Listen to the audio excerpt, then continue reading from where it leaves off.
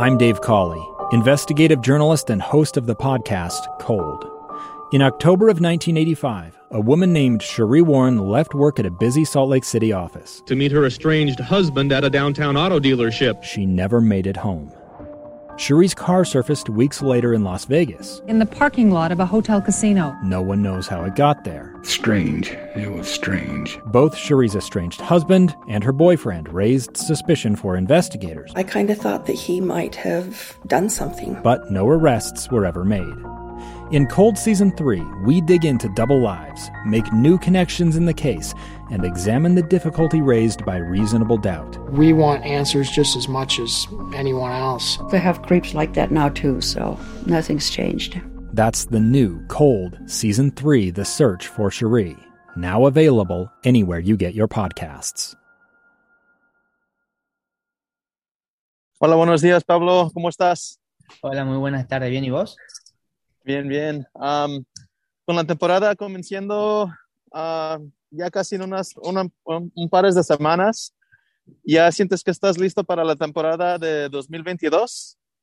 Sí, bueno, la verdad que sí, fue una temporada que está por empezar, ¿no? Para nosotros bastante corta porque hemos llegado a una final, se ha cortado bastante las vacaciones, pero sinceramente ya he puesto con la mente en este torneo, en esta temporada, la verdad que sí, que estoy listo.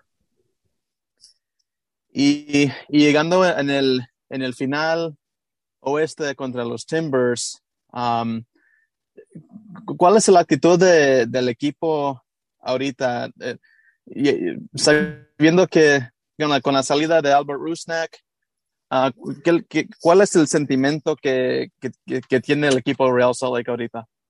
No, la sensación es la misma, sabemos que tenemos que hacer el mismo trabajo que hemos hecho la temporada pasada, por ahí corregir algunos detalles para estar en una muy buena posición, no, tampoco quiere decir que hayamos estado muy mal.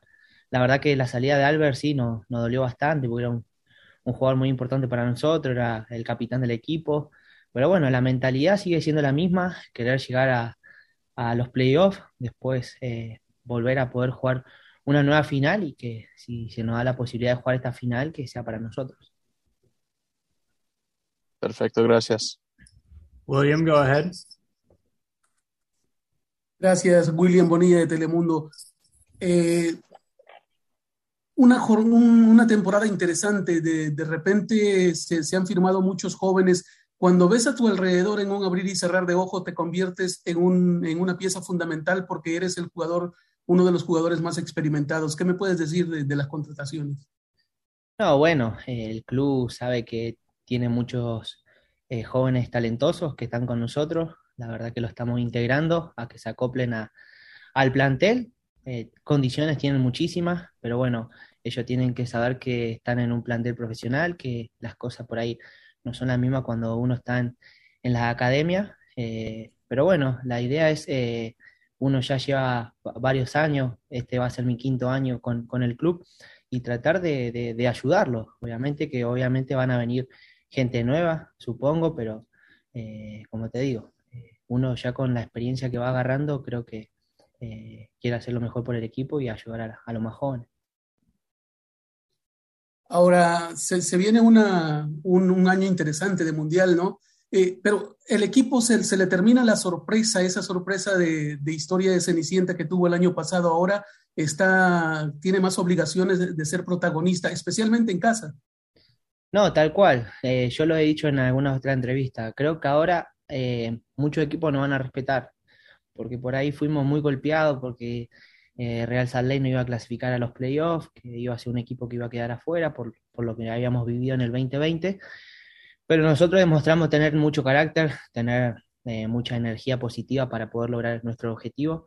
Creo que hoy ya saben qué equipo es Real Salt Lake, y la obligación nuestra es en casa no perder. Estando en casa, creo que los puntos se tienen que quedar con nosotros y poder hacer una gran temporada.